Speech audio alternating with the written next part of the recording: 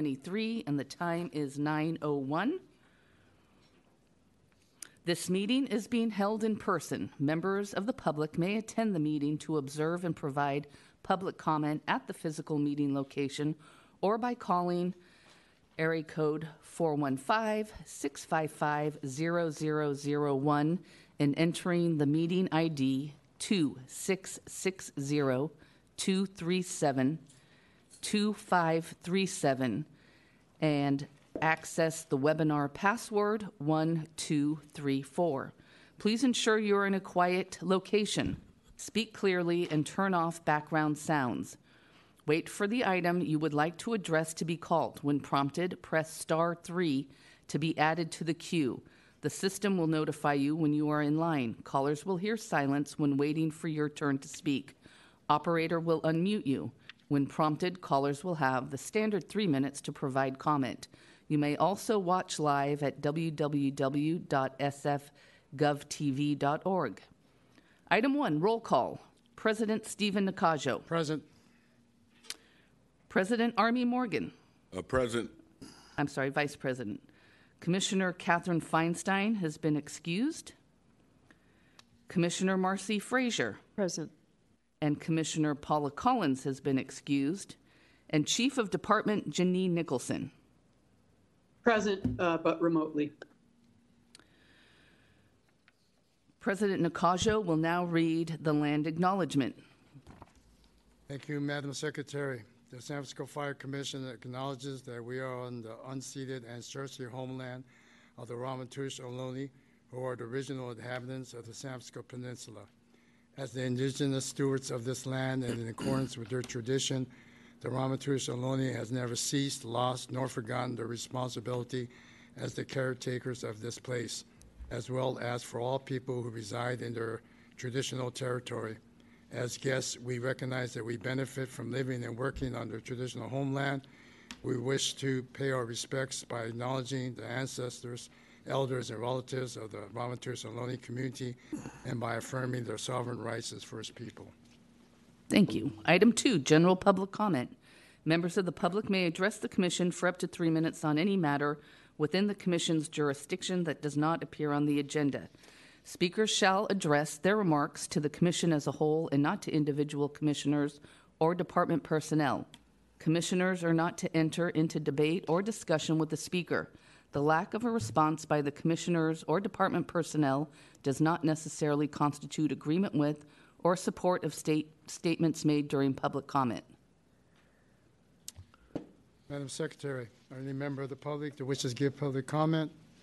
There is nobody approaching the podium and nobody on the public comment line. Thank you. Public comment is closed. Item 3, approval of the minutes. Discussion and possible action to approve the regular meeting minutes of June 21st, 2023. Is there any public comment on the minutes? There is nobody approaching the podium and nobody on the public comment line. Public comment is closed. Any questions, comments from the commissioners on the approval of the minutes? I'm sorry, those are the minutes of the June 28th meeting. June 28th meeting, Madam Secretary? Correct. On my agenda, it says June 21st. Right, it's June 28th. All right. Was our Commissioner meeting. Frazier, Yeah. you have a question. I do. It says on here, on the roll call, that Commissioner Feinstein is excused, but she's quoted in the minutes, so I believe she was here, All right. as far as the roll. Yes, she was present. I will change that. Yes. All right. Thank you for that. Is there a motion, commissioners?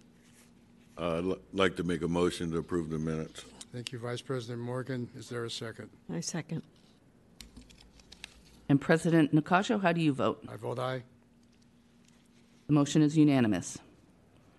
Item 4, Chief of Department's report. Report from Chief of Department Janine Nicholson on current issues, activities, and events within the department since the Fire Commission meeting on June 21st, 2023, including budget, academy, special events, communications, and outreach to other government agencies and the public. And report from operations, Deputy Chief Darius Luthrop, on overall field operations, including greater alarm fires, Bureau of Fire Prevention and Investigation, training within the department and airport division, and report from EMS and Community Paramedicine Deputy Chief Sandra Tong on the EMS and Community Paramedicine divisions. Thank you, Madam Secretary. Good morning, Chief Nicholson. Good morning. Greetings all. President Nakajo, Vice President Morgan, Commissioner Frazier, Chief Luttrop, Sister Maureen, and other command staff that I can't currently see. Janine Nicholson, Chief of Department, this is my report since our last meeting. First of all, I would like to welcome Chief Luttrop and Chief Kailoa to the command staff formally. I know, I believe Chief Kailoa is in Sacramento. He is handling a meeting for me up there today, so thanks to him. And I'm not sure if Chief Mao is in the room, but welcome to Chief Mao as our new Assistant Deputy Chief of Training. And we have also hired a new ESER, Earthquake Safety and Emergency Response Assistant Deputy Chief, to replace Chief Luttrop, and that is Chief Gareth Miller. He will be with us at our next meeting. So mostly we have been, command staff has just been getting into the flow of working together, and it's been going well. Pardon me, let me turn my phone off. First off, I want to talk about videos. We are looking to leverage some video production this coming year. First at the International Association of Fire Chiefs Conference, which is happening in August. They will be working on a 7-minute video for us that talks about our overall department operations and history, community paramedicine and city EMT programs. And that will run at a large conference, and we'll have a really huge distribution. And I think will really raise the department's profile nationally.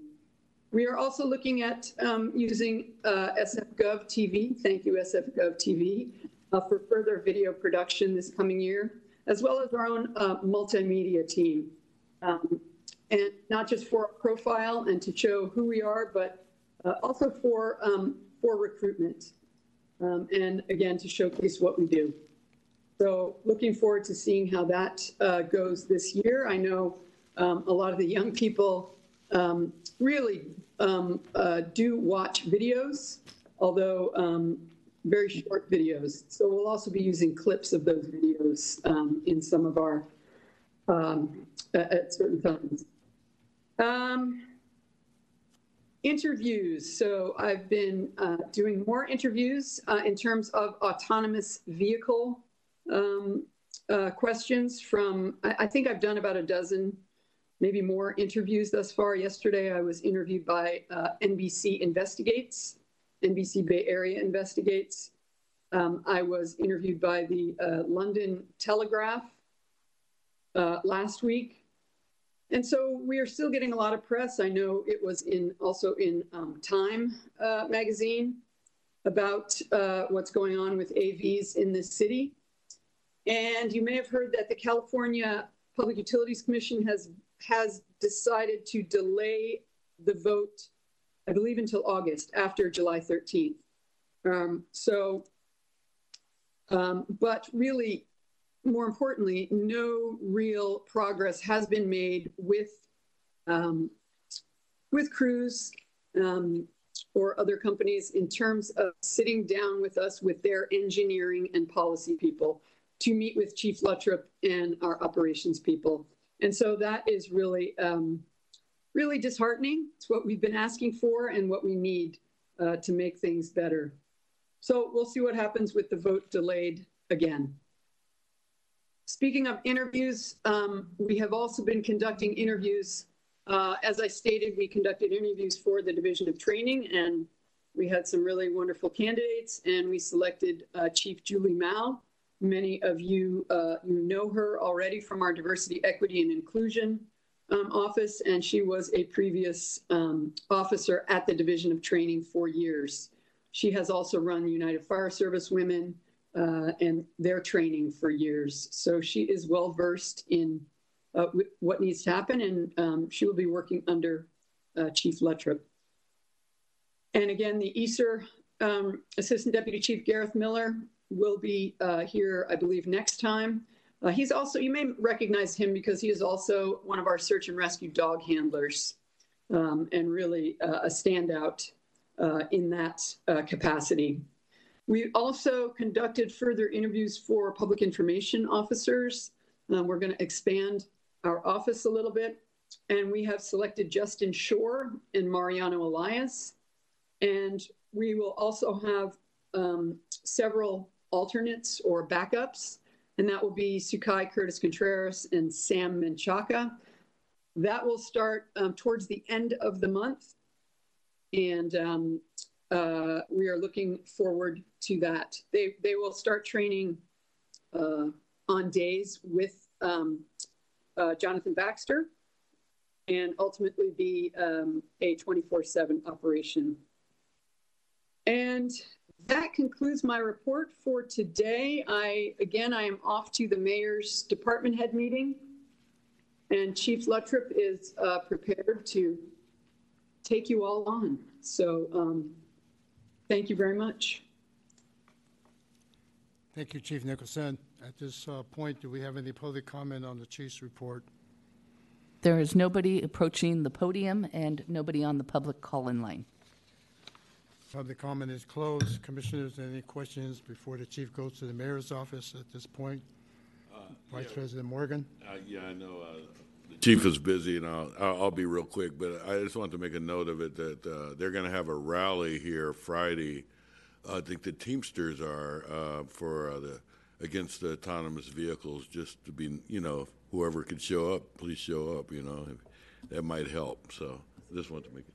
Yeah, I think it's going to be in the front steps at 7:30 Friday. Yeah, the Teamsters told me. Yeah, so maybe that would help. That's all I want to say. Thank you, Vice President Morgan. Commissioner Frazier? Thank you. Yes, just if you could say, Chief, a little bit more about, you mentioned no progress on meeting with the autonomous vehicle companies or representatives, and how is that we're outreaching and they're not responding, or could you say a little bit more about that? I'll have Chief Luttrop answer that question for you. Okay, thank you. Yeah, thank you for the question, Commissioner. And good morning, President Codjoe, Vice President Morgan, and Commissioner Frazier, and command staff. What we've been trying to do with the AV companies is they've been fairly good partners in public safety outreach and providing training for our membership and giving us insight on how they believe we should respond to the incidents. What we have had very little movement on is any response from a policy or engineering standpoint on how we can have the vehicle stop interfering with our emergency scenes and response. So the number of incidents is increasing. It is not decreasing over time, and that's a concern. Our understanding would be that as the vehicles become more attuned to the streets and become better at operating in an urban environment, that we should see less interaction, negative interaction between fire vehicles and staff and the vehicles. And so at a level of outreach is there, but answers to policy, engineering, those kind of concerns, we're still waiting. Thank you. I think I really appreciate that. I think it's important to have it on the record, so at that level. Thank you, Chief. Thank you very much, Commissioner Frazier. Chief, before you leave, I just wanted to note to the command staff that the commissioners did send a letter in terms of the driverless vehicles, in terms of the concerns that we had. I also wanted to acknowledge that Commissioner Frazier and Commissioner Collins wrote individual letters as well. Thank you very much for doing that, commissioners. I also wanted to congratulate, and we'll see him next meeting, Chief Miller. And just as a point of information for you, Chief Nicholson, Chief Julia Ma is here as well, and I wanted to congratulate her in terms of her appointment. My question is that as we start to prepare some more resources of personnel towards the Public Information Officer's position. Is Captain Baxter going to still remain as a Public Information Officer as part of that team, or is there any information that you wanted to share with us about Captain Baxter? Yeah, he will be working directly with those folks that we're onboarding. So everyone's on the same page, and we're all singing from the same sheet of music. So yes. All right, thank you very much, Chief. That's all the questions that we have from the commissioners. Good luck today, and wish you well in terms of your meeting with the mayor. Thank you very much. Madam Secretary, can we move to Deputy Chief CD2, please? Yep. Chief Lathrop, you're up. All right, Deputy Chief Darius Lathrop, welcome. Hi, good morning, and thank you for the opportunity. This will be the operations update. Oh, I'm Deputy Chief Darius Lathrop, and this will be the operations update for June 2023. And I'll start with the first shocker. There were no greater alarm fires in the month of June in the city of San Francisco. There were, however, still 21 reports of fire, 107 total boxes with 17 working fires. So that is an increase of almost 100% over the low of last month. Last month was kind of a remarkably low incidence of fire, but there were still greater alarms in that number. With the 17 working fires, we also responded to 11 water rescue calls and 4 cliff rescue calls. Obviously, in the summer months, the incidence of cliff and water rescue increase, and we are trying to make moves on the operations side of the house to increase our ability to respond in the water to the southeast end of the city and to other portions of the city, and we'll have more information to follow on that. But this month was bookended by 2 fairly large water events. Chief Postel reported out the last one with our membership going into the water off Candlestick Point, and we had one just last week in Crane Cove that I'll be reporting out to you next month. That will probably result in meritorious accommodations also. So our people are doing great work on the water. Looking at the working fires distribution for June, they were well distributed around the city. We don't see a focus of fires, so a good distribution.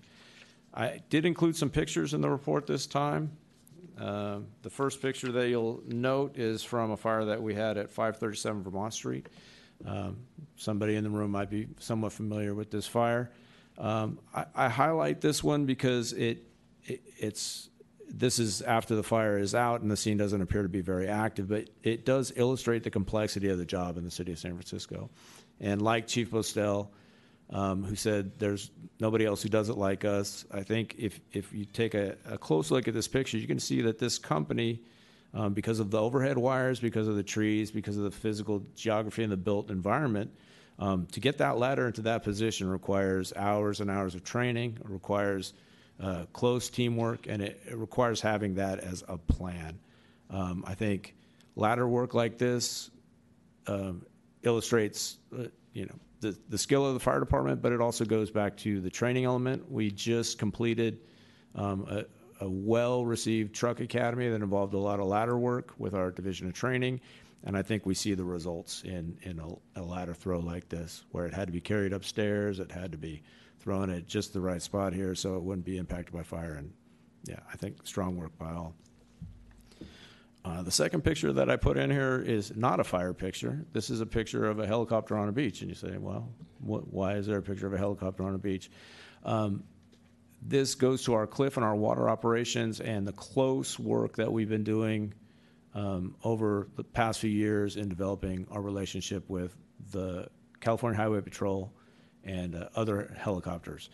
So GO 23839 was issued, and it delineated our helicopter policy, and you can see our helicopter policy in action here. There was no safe or efficient way for this person to be removed from the beach, and the helicopter was utilized effectively, and I think this will be a great program going forward.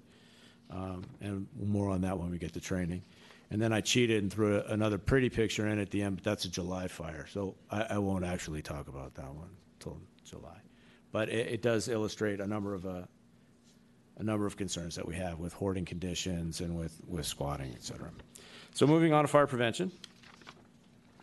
If we fast forward a little bit through the report, you can see that they're on pace with the bulk of their inspections. If you find yourself on page 12 and 13, you can see that Fire Marshal Coughlin, who is excused from this meeting today, in this fiscal year, this is the report out for the fiscal, which they operate on. And you can see that their permit inspections by port, by district, they've attained basically 100% compliance in their permit inspection. The last one on the port property where it reads as 10% is a typo, and I apologize for not catching that. That would be 100%. So this is recovering from the health emergency and COVID and our inability to do these inspections, and his plan has worked, and we've fully caught up on our permit inspections. The summary report detailing our fire loss and all that, again, is they are on the fiscal, so that will be the total for the year. They've approved and sent comments on the 30 ADUs. That's on page 16.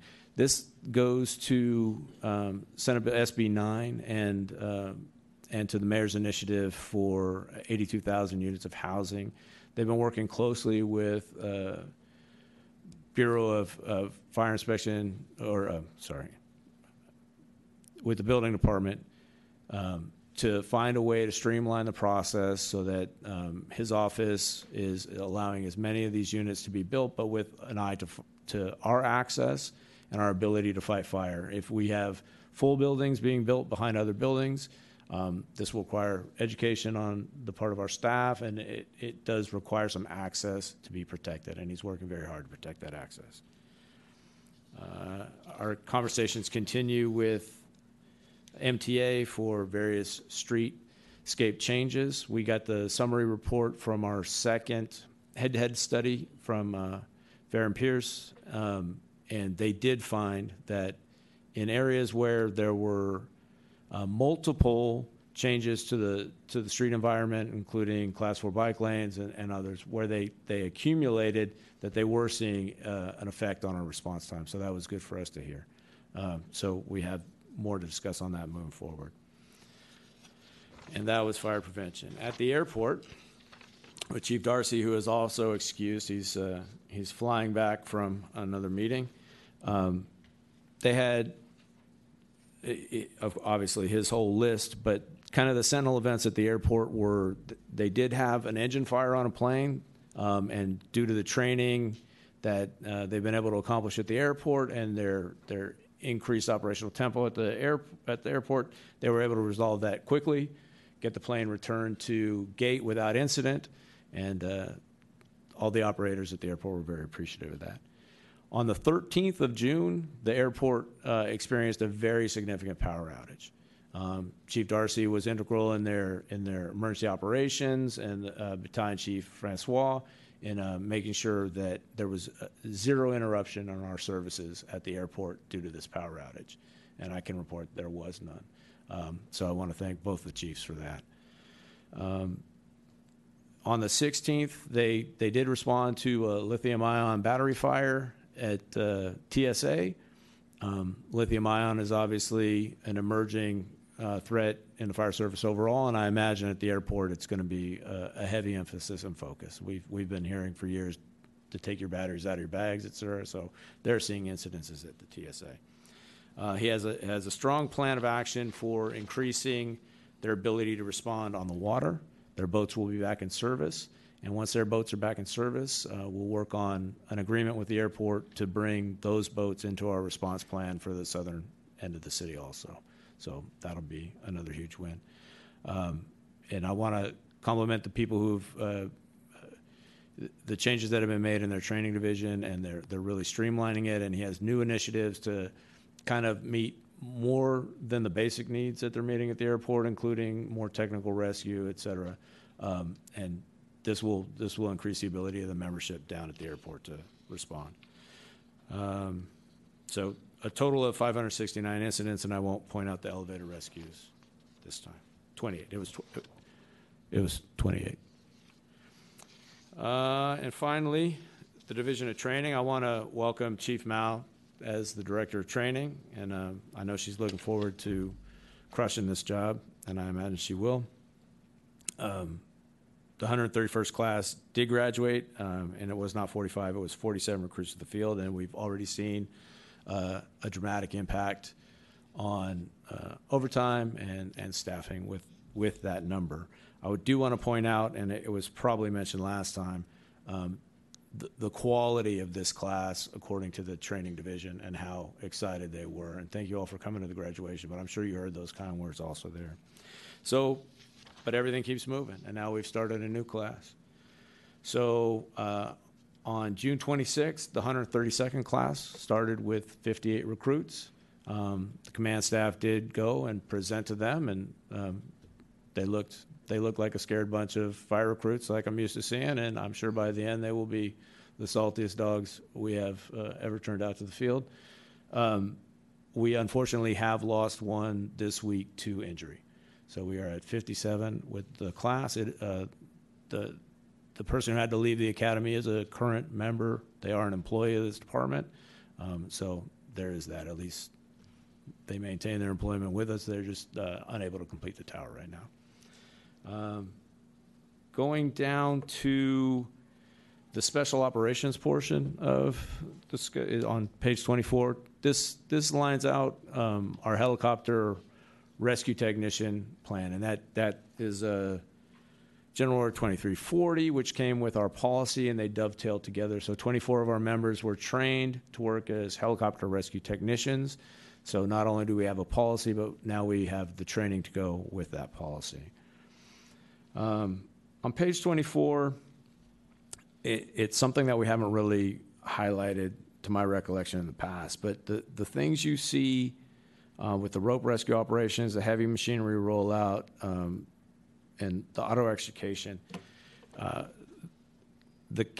Mancinelli, who is accomplishing this training, is also on the California State Fire Marshal cadre for the development of these curriculums.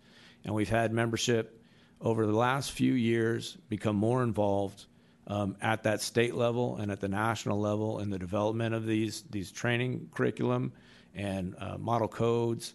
And so I do want to highlight that in the future, that the San Francisco Fire Department's voice is getting out into the world. So we have our long history, we have our tradition. We can be happy with that, and we could be comfortable, but we're not resting on our laurels, and we're bringing the message out to the state. So I want to thank Captain Mancinelli for being instrumental in the development of these programs and then bringing them back to the city of San Francisco and training our membership in them. And he is but one. We've had members who were very integral in the development of Firefighter 1 curriculum. I won't pop my own collar, but I was on a number of these also, and Chief Kailoa as well. And hopefully we can drive the message to the field and get more people involved in more aspects of the job. Page 26, that is Chief Miller, so I left the picture in. Hopefully he won't double finger point like that every time at the meeting. He'll be very subdued. And then finally, I want to highlight the work of the fire reserves. According to this report, they put in 420 hours of training this month.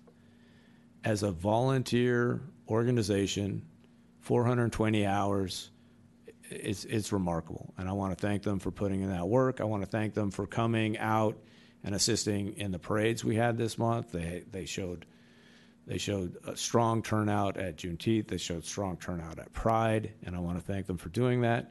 And I do appreciate the efforts of the San Francisco Fire Reserve.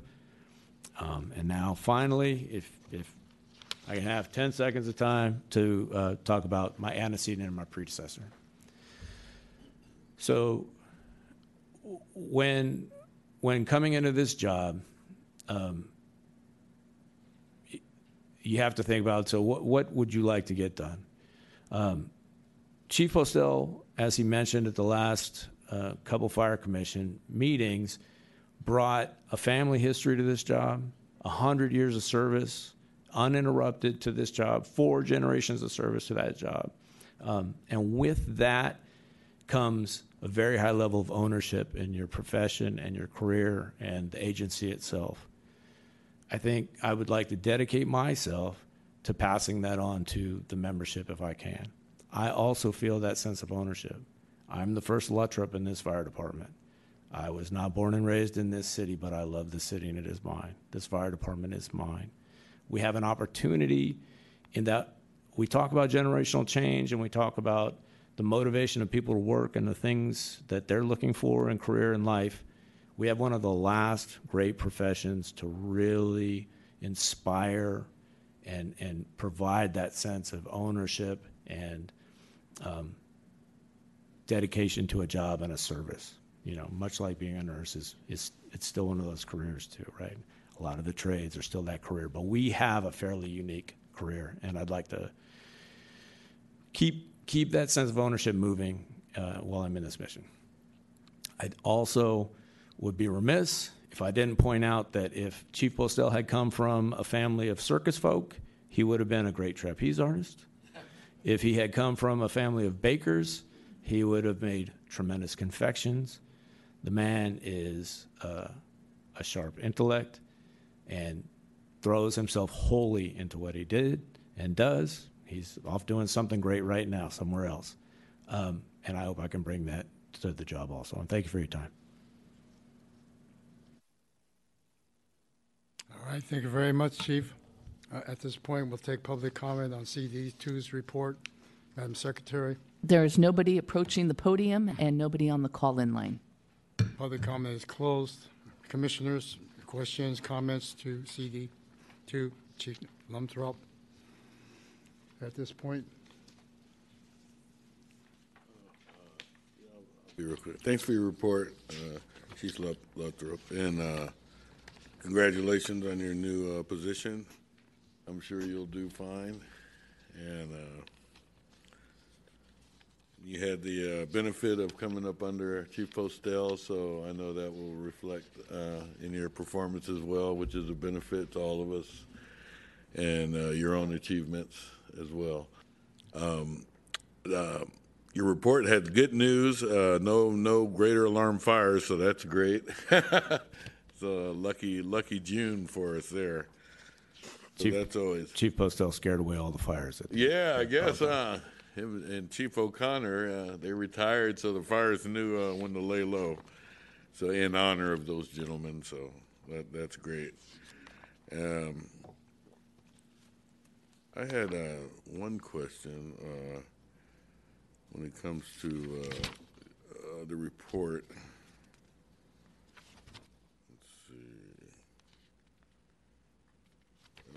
The fire prevention, in the fire prevention section, where in the fire complaints on page 7, the total open accounts were very high in 2022. Am I reading that wrong, or why was it so high in 2022 and it diminished quite considerably towards June of 2023. Did you see those numbers on page 7? Yeah, so I see the numbers. I'm not clear on which line we're referring to. Under fire complaints, well, the first couple of columns, if you look under 2022, the numbers are so high. You had 12, you had 9/11, 11/31, 12/22. I see, okay. Yeah, it just seemed kind of. Yeah, thank you for the question. And unfortunately, Fire Marshal Coughlin is not here. He's on a well-deserved vacation. This is that bridge period where the complaints that would have been opened and not pursued during the health crisis, during the COVID emergency, this is the backlog, essentially. So the number 1129, 1140, the new received, the second column, you can see it kind of, the trend Drives isn't better. isn't necessarily higher Right, there. So okay. this is just them addressing the backlog, and Okay. they've worked hard on addressing the backlog. It just seemed out of whack there. Like, why was 2022 so bad, compared to 2023? Okay. Yeah, but you can see by the end of 22 how they've really jumped on it and they've addressed the problem, and they're getting it solved. Yeah, so the high-rise inspections looked at great, and the school inspections looked at great, and the residence inspections looked at great, so that was a good report. So basically, that's all I got, and thank you for your report. Thank you very much, Vice President Morgan. Commissioner Frazier. Yes, thank you. Thank you, Chief Luttrop. Am I saying your name correctly? Yeah, hopefully it's the most controversial thing about my tenure. My name is pronounced Luttrop. Yes, thank you. Just getting started. Yes, thank you for your report. Really appreciated it. Welcome to that chair. I have to just say that it's so impressive what we do with cliff, water, helicopter, trucks, hill. I mean, it's just an amazing thing. And you've pointed that out, but I constantly feel that again and again. One question on the helicopter. You mentioned some collaboration with the CHP. Could you say a little bit more about that? Yeah, and I can make the general order and the policy available to you if you'd like. A23 or 23A39. It kind of just it had been an ad hoc policy, right? It had been they were available to us. They did respond. We were working with them, but we needed to just work together. It's not like an MOU. It's just a method of operation so that we understand the terms and when people can fly and when they can't fly. And yeah, it's been a good collaboration. We also work closely with, obviously, the U.S. Coast Guard. We don't have a similar document in place, but we have similar policies in place and strong communication with them. That's terrific. There's a lot of other equipment that is available. I'm sure our fire department has no problem commandeering that. And one final question, which was you mentioned the lithium batteries at the airport. Do you anticipate any kind of policy that needs to be changed about those as far as what we're all carrying onto planes right now? So the incident at the airport kind of illustrates the overall problem in that there is policy in place and that batteries like that aren't supposed to be in carry-on or checked luggage, or, perhaps they are in a laptop but not as part of a smart bag, or there's various rules. It's not that the batteries are becoming more unsafe, that there isn't policy to address it. It's just that they're becoming more commonplace, and they are a new source of ignition for fires that we're seeing. And they have unique properties. Once they have thermal runaway and once they are burning, they're very difficult to extinguish, and they do create a very toxic environment. But yeah, for the purposes of the airport and TSA, there are already multiple policies. Thank you very much. Great report, and I look forward to more. Thanks, Chief. Thank you very much, Commissioner Frazier. Chief Limthrope, thank you very much for your comprehensive report. I appreciate your presentational format. I also appreciate your references to pages as you give your report so that we, the commissioners, can refer to it. I appreciate that you mentioned the airport power outage, which to me was significant, and thank you for that update as well. I also wanted to thank you for your reference, again, in page references, but when you talked about page 25 in the helicopter and noted Chief Miller, the helicopter, the rope training, and the emphasis of that, I think that's very important. That led us, or myself, in terms of the report, to page 29, which talked about NERT, and we did have a presentation on NERT most recently with Captain Tom.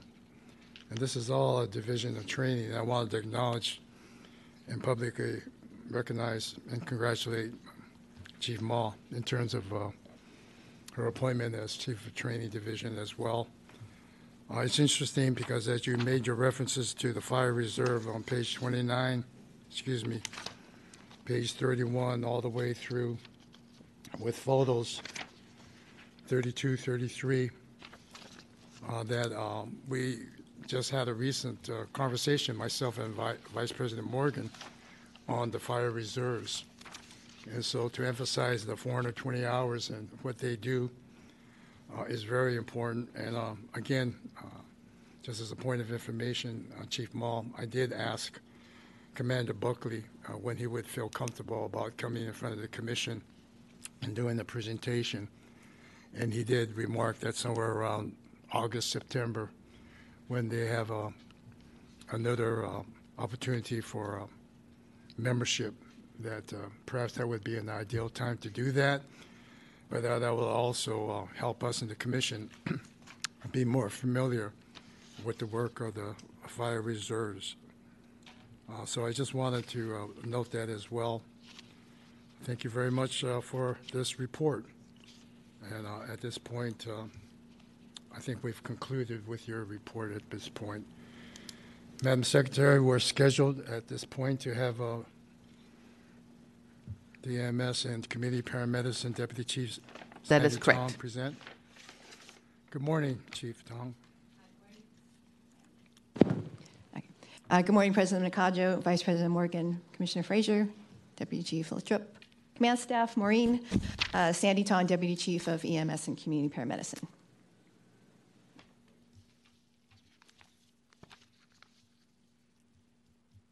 Thank you. So for the month of June, EMS Division, ADC Niels Tangerlini, Chief Tangerlini, we averaged about 357 calls this last month, and that was pretty much the same as what we did in May, with just a slight decrease from April. Basically, not much has changed. One day we saw over 400, but that was all that day.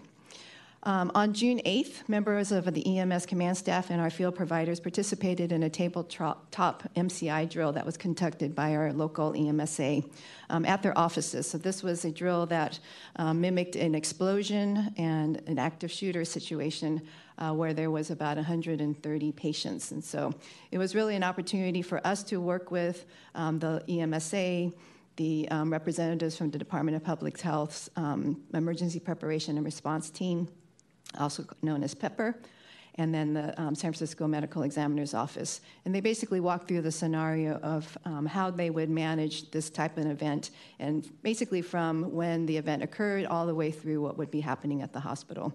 This is just a really early exercise for folks to be able to better practice what might happen in such a large-scale drill, and then in preparation for a much more functional drill, which would be hopefully live. I think there was something that was scheduled for later on this year that's been postponed. But all of these opportunities for us to practice these types of events are significant and helpful. And then on June 25th, members of the command staff, EMS division, all participated in the Pride Parade. This is the first year that we actually had an ambulance as part of the contingent, so we were very happy to see all of our folks supporting that event. On June 30th, the EMS division hosted 25 high school students. They were participating in the mayor's youth program called Operation Genesis. This is a program to introduce high school members on all aspects of public safety, and so all of them were able to practice some hands-on CPR, some stop the bleed exercises, and so it was just a great time for all of us to be able to show them what it is that we do. We had Lieutenant Segura there in the picture also talking to the crews and letting them know what we do. So in your report this month, I asked Chief Tangerlini to highlight a particular type of incident that we respond to. And so this month, he provided some information on cardiac arrests. And so I just wanted to give you all a summary of what that is. It just gives you a picture of some of the more significant events that our members go to daily. And then at some point, we'll probably be able to give you a little bit more detail about what really goes into how we actually run a cardiac arrest. It's a timely issue. It's time-consuming if we can potentially stabilize and save somebody who is in cardiac arrest. So it's just a very intense situation, and I think we just want to be able to give all of you a little bit better picture of what that is. But during the month of June, the EMS division treated 146 cardiac arrests. They responded to 146 cardiac arrests. And of these, resuscitation was attempted on 51 of those. 40 of them were transported to the hospital. 11 of them were terminated in the field, which basically meant we did all of the things that we could do, but unfortunately we're not able to revive them. We report all of this cardiac arrest data to the CARES database. That means the Cardiac Arrest Registry to Enhance Survival database. The CARES database is a national database, and that's for all non-traumatic out-of-hospital cardiac arrests that, where resuscitation is done by a 911 provider. And so this includes patients that receive an AED shock, possibly by a bystander prior to our arrival, 911 arrival. So California is one of, I think, about 30 states that participate in this. So it really gives you a good picture of, when we start comparing data, how we're doing with all of that and how we compare to what the national data looks like. This month, we reported 27 patients that had a witness cardiac arrest. That means that there was somebody who was there that saw this person collapse, go into cardiac arrest, called 911, and we were able to respond. 6 of those that were shocked with a defibrillator, 17 that had CPR by bystanders or an AED. And of those patients, 19 of them had return of spontaneous circulation, which means we were able to get a pulse back or blood pressure. So if you look at all of that, of the 19 that we got that had return of spontaneous circulation, out of the 51 that we tried resuscitations, that equaled to about a 38% rate, which is great. Next month, we'll try and do a little bit more of a comparative between how we are doing San Francisco and then what we compared to the national level.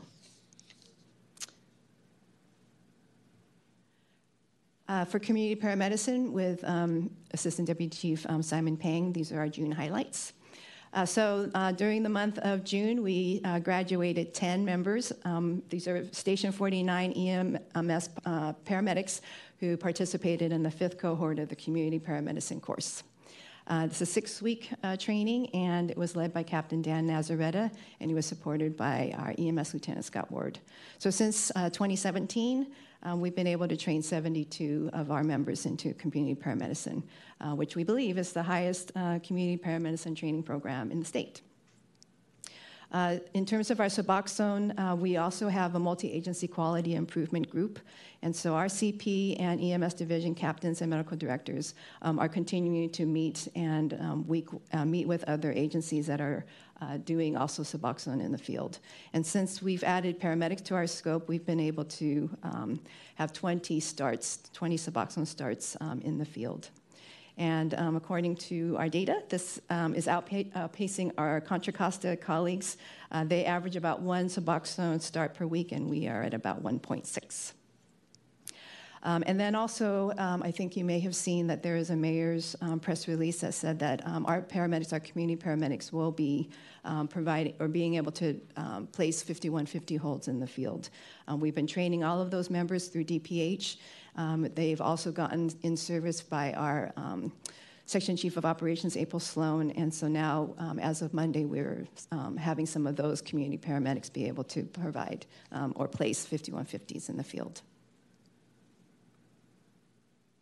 And then this is a regular snapshot of some of the data that is also included in the report. One thing to note, just that we wanted to call out that's not actually represented in this little chart, is that the street crisis response team request for police is only at about 1.2%. And that's a really great metric. We've been, sort of responding to these behavioral health emergency calls sort of in lieu of the police, and it seems like that's been the appropriate call because we're not needing to call police to assist us with these types of incidents. The other thing I just wanted to let you all know is we onboarded a new data analyst, and so some of the data that you're seeing in your reports we're thinking will be revised. We'll be able to give you a better picture, maybe more of a trend, and look back of what's happened in the previous months so that you can kind of see how we're changing and improving. And he's going to also be working on some new dashboards for us, more public-facing dashboards that we will be putting out there. So more to follow with what he's going to be doing. But he just started this week, so we'll give you a little bit more once he gets on board. And then finally, I just wanted to, and send you a report as well, just to call out one of the incidents that happened in the last month where it was just a collaborative effort between EMS, CP, suppression, and even bystanders. So on June 27th, 2 individuals were found unconscious and unresponsive of a suspected overdose. They required Narcan and CPR. There were 2 civilians, off-duty Seton ER staff, who assisted with the CPR and the Narcan administration prior to the Engine 26 response, Medic 52 and Medic 66, and then they were backed up by SCRT3 and CP5 in treating both of those patients. One of those patients was able to receive ROSC and was able to talk on his way to the hospital. He is expected to have a great recovery. The second patient is still in the ICU and is a little bit more dicey. But this is just a sort of one of those incidents where all of our responders came together and saved a life. And that's my report. Thank you very much, Chief Tong. Madam Secretary, is any public comment on CD4's report? There is nobody approaching the podium and nobody on the call-in line. Thank you very much. Public comment is closed. Commissioners? Yeah, I'll go. Vice President Morgan? Thanks for your report, Chief Tong. I just wanted to ask you a general question. I know somewhere I was reading in here about the cardiac arrest and the numbers. Out of that number, was it 146 here, cardiac arrests for the month of June? That's the number of reported cardiac arrests that we were dispatched to. Ballpark figure, out of those numbers, how many you think was drug-related or drug-induced? Or We don't have that data. You don't have that? They're just No, not natural offhand causes, anyways. you think? Yeah. Say that again? Just natural causes or just... I mean, I'm assured that some of them are overdoses. Just don't know what that number is. I was just curious. Yeah. Yes, and it was good to hear the report about the Boston firefighter or whatever, the chief of Boston firefighter department, giving us some kudos for one of his relatives that got sick here and got to experience the great service from the Yes. San Francisco Fire Department. So that's always good and makes us Very look much. good. And I appreciate that. And other than that, I think it's a great report. And thank you for your information. Thanks. Thank you very much, Vice President Morgan. Commissioner Frazier? Yes, thank you. Thanks, Chief Tong. Very interesting report. I really appreciated it. Starting with the end of your report, that scene with the 2 civilians on the ground or citizens on the ground and all the people who happened to be there and who showed up because they were called. It's like a movie script. Yeah. You couldn't make this up. That's an amazing thing.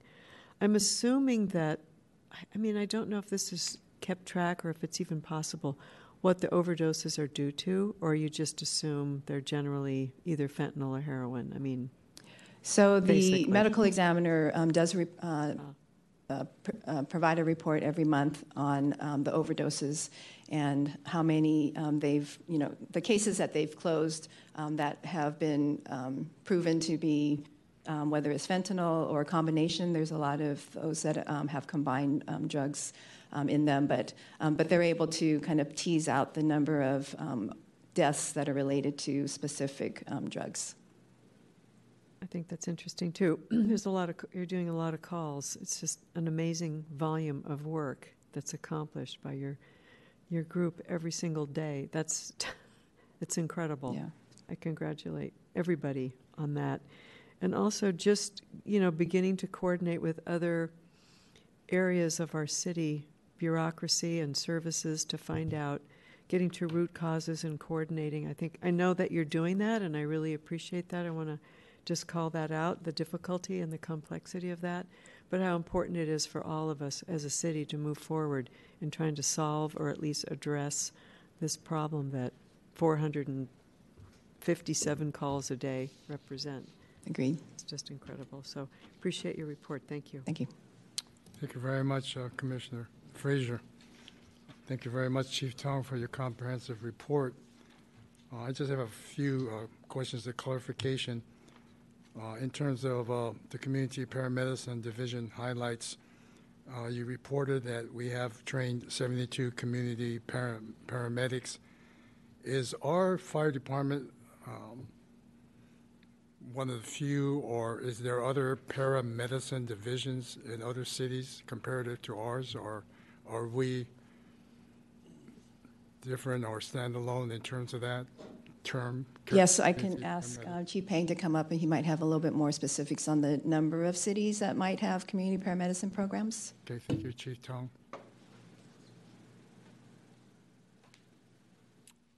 Welcome. Good morning, Chief Payne. Good morning. Thank you for the question, President Nakajo, Vice President Morgan, Commissioner Fraser, Chief Luttropp, Marine Command Staff.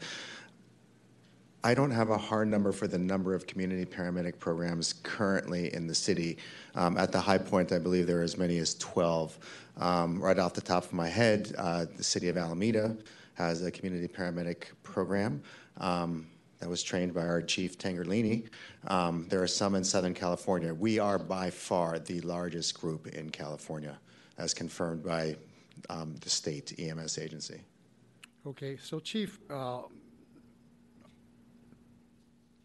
I'm led to believe that we are pioneers, if that's the word properly fitted, in terms of the term community paramedics, with the formalization of our EMS 6 Street Crisis Response Team, Street Overdose Response Team.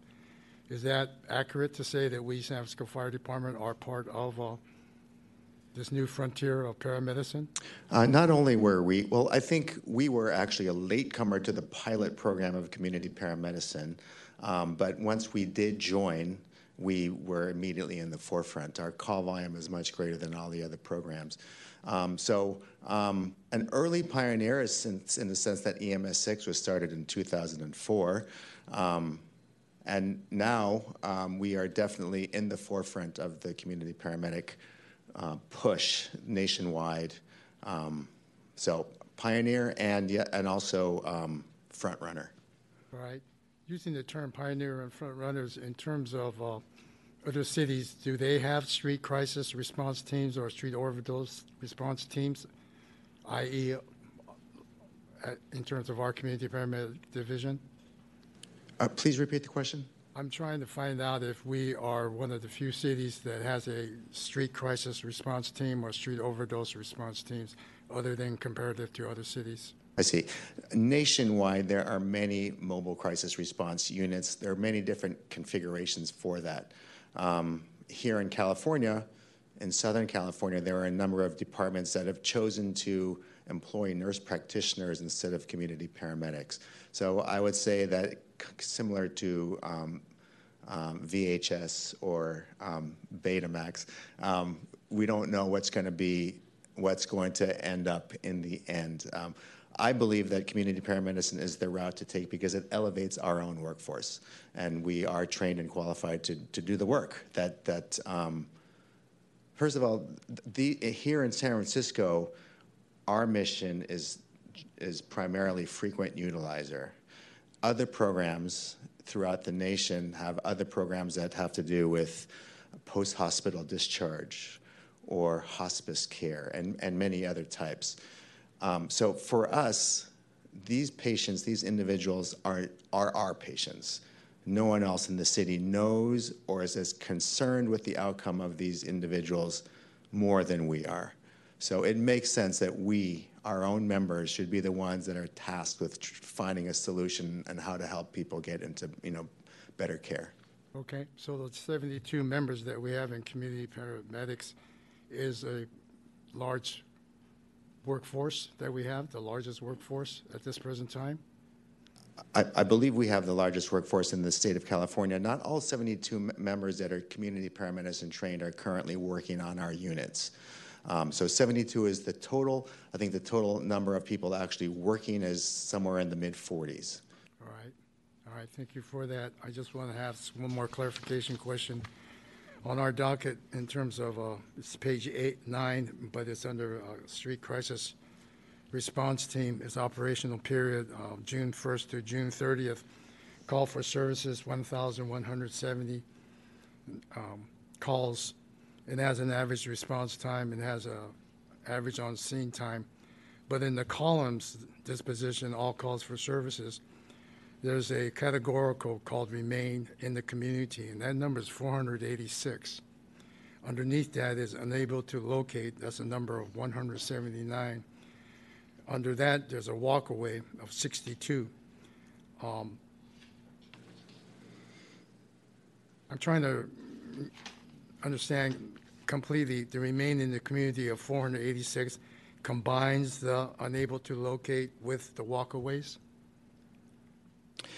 No, those are separate dispositions. Remain in community would be people that we have a meaningful engagement with, and that individual has chosen to remain in the community, Okay. versus us transporting them to another system of care. Okay.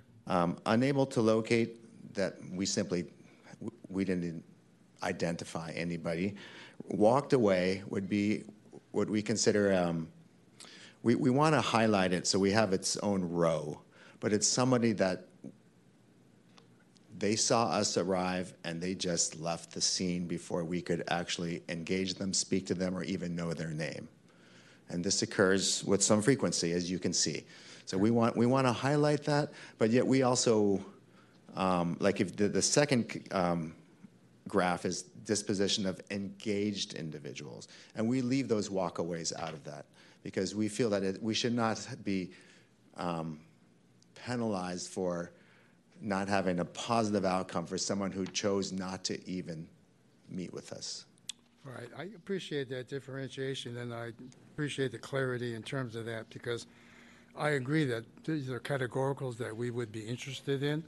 Now, again, it helps this commissioner to understand exactly what's going on with our members as they go out there in the field and deal with our clients in terms of our service calls. So thank you very much for that. Thank you very much, Chief Tong, for your presentation as well. May I ask one more question? I'm Commissioner sorry, Frazier? Chief Tong or anyone, everyone, which I neglected to ask before, but I had highlighted this in the report on page 9 about, it's in the middle there, resource, referrals offered, connections made, and connection rate. Come back with your report. Yeah.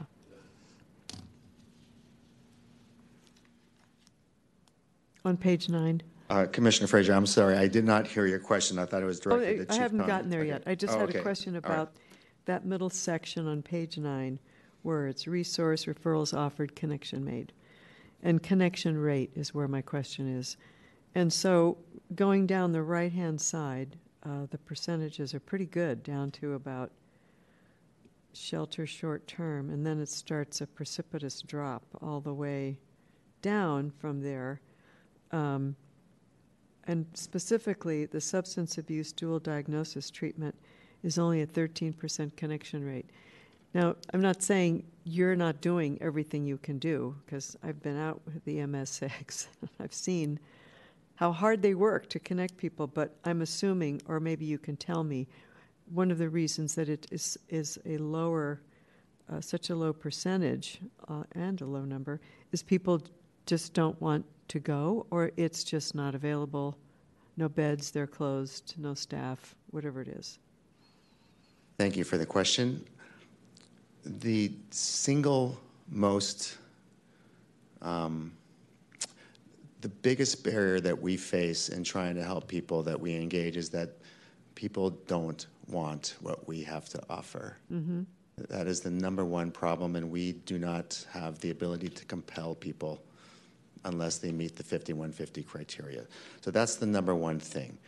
We have a separate reporting area for when we offer a resource to someone, the individual accepts it, and it is not available. And I don't have those numbers directly in front of me at the moment, but this does not address that. This would just be the connection rate for when we offer it and they accept it. Okay. And then at some point, now we have more people trained in and certified to put someone on a 5150 hold. Will that be in the report, attempts and successes as far as encounters that we have? Yes, that's under street crisis response. That would be under the group 5150. This is simply the total number of holds that have been written in the month of June. I see. So that's for the month, grave disability, self-harm, harm to others. The total is 26. Yes. A month. Okay. Yes. And this does not include those times when we assess someone for a 5150 and chose not to write it because we felt the person did not meet the criteria. We have those numbers, and we could get those to you if you would like. And when when they are deemed eligible or qualify for 5150 hold, how much success we have at getting them into a facility that is capable of caring for that person? Well, all of our receiving hospitals in San Francisco accept people on psychiatric holds. So that's not a difficult thing for us. We transport everybody by an ambulance, and we take them to one of our 9 receiving hospitals. The difficult part, the challenging part is how long does that person stay at the hospital? And we are working on that. We would like to have it's larger than what the fire department can do. We need a lot of city agencies working together to get this data. But what we'd like to do is be able to demonstrate which hospitals keep people the longest, which hospitals dismiss a 5150 within an hour. I think that would be very informative. Yeah, and I know that's not anything that you're not doing, that this is just, I'm just wondering the effort that goes into qualifying somebody and assessing somebody for 5150 and then delivering them someplace and then they're discharged in an hour. I'm sure that's... It's very, very frustrating. Of course. Anyway, thank you so much for answering my question. You're very welcome. Chief Peng, can you hold for a second? I might have a follow-up. Vice President Morgan, did you have any questions? No, I didn't. Thanks for your report. All right, one more clarification. A 5150 hold is for 72 hours maximum? That's correct. It is up to, what, the physician and the hospital staff to determine whether they release them within less than 72 hours? That's correct. It means that they have to be evaluated by a psychiatrist, and the psychiatrist has the ability to decide if they want to extend that for the full 72 hours, and then even after that, if they want to extend it on a 5250 for 14 days. There are some of our hospitals where the emergency room physicians have been authorized to do that assessment in lieu of a psychiatrist. All right, so in the reference of Commissioner Frazier's question or comments, or in terms of what you answered, it's up to the staff at the hospital if they release somebody within a time period less than an hour or 2 hours. And the problem is that we, the department, don't have knowledge base in terms of when that happens. That person is released out in the community. That's right. All right. We do not have access to that information. All right. All right. Thank you very much for that. Thank you very much, Chief Tong. Appreciate it. All right, Madam Secretary. Item 5, public comment on item 6. Public comment on all matters pertaining to item 6 below, including public comment on whether to hold item 6B and C in closed session. All right, Madam Secretary, any public comment on item 5? There's nobody approaching the podium and nobody on the call-in line. All right, so public comment is closed on that item. At this point, we need to ask the public and the command force and the members here to vacate the chamber so that... We need to vote on whether to conduct items 6B and C in closed session. This is an action item. All right. I'd like to make a motion that we put it in closed session. All right, thank you for that, Vice President Morgan. Second the motion. Very much for the second. President Commissioner Nakajo, how do Frisber? you vote? I vote aye. This meeting is going in closed session at 10:10. All right, thank you very much, members.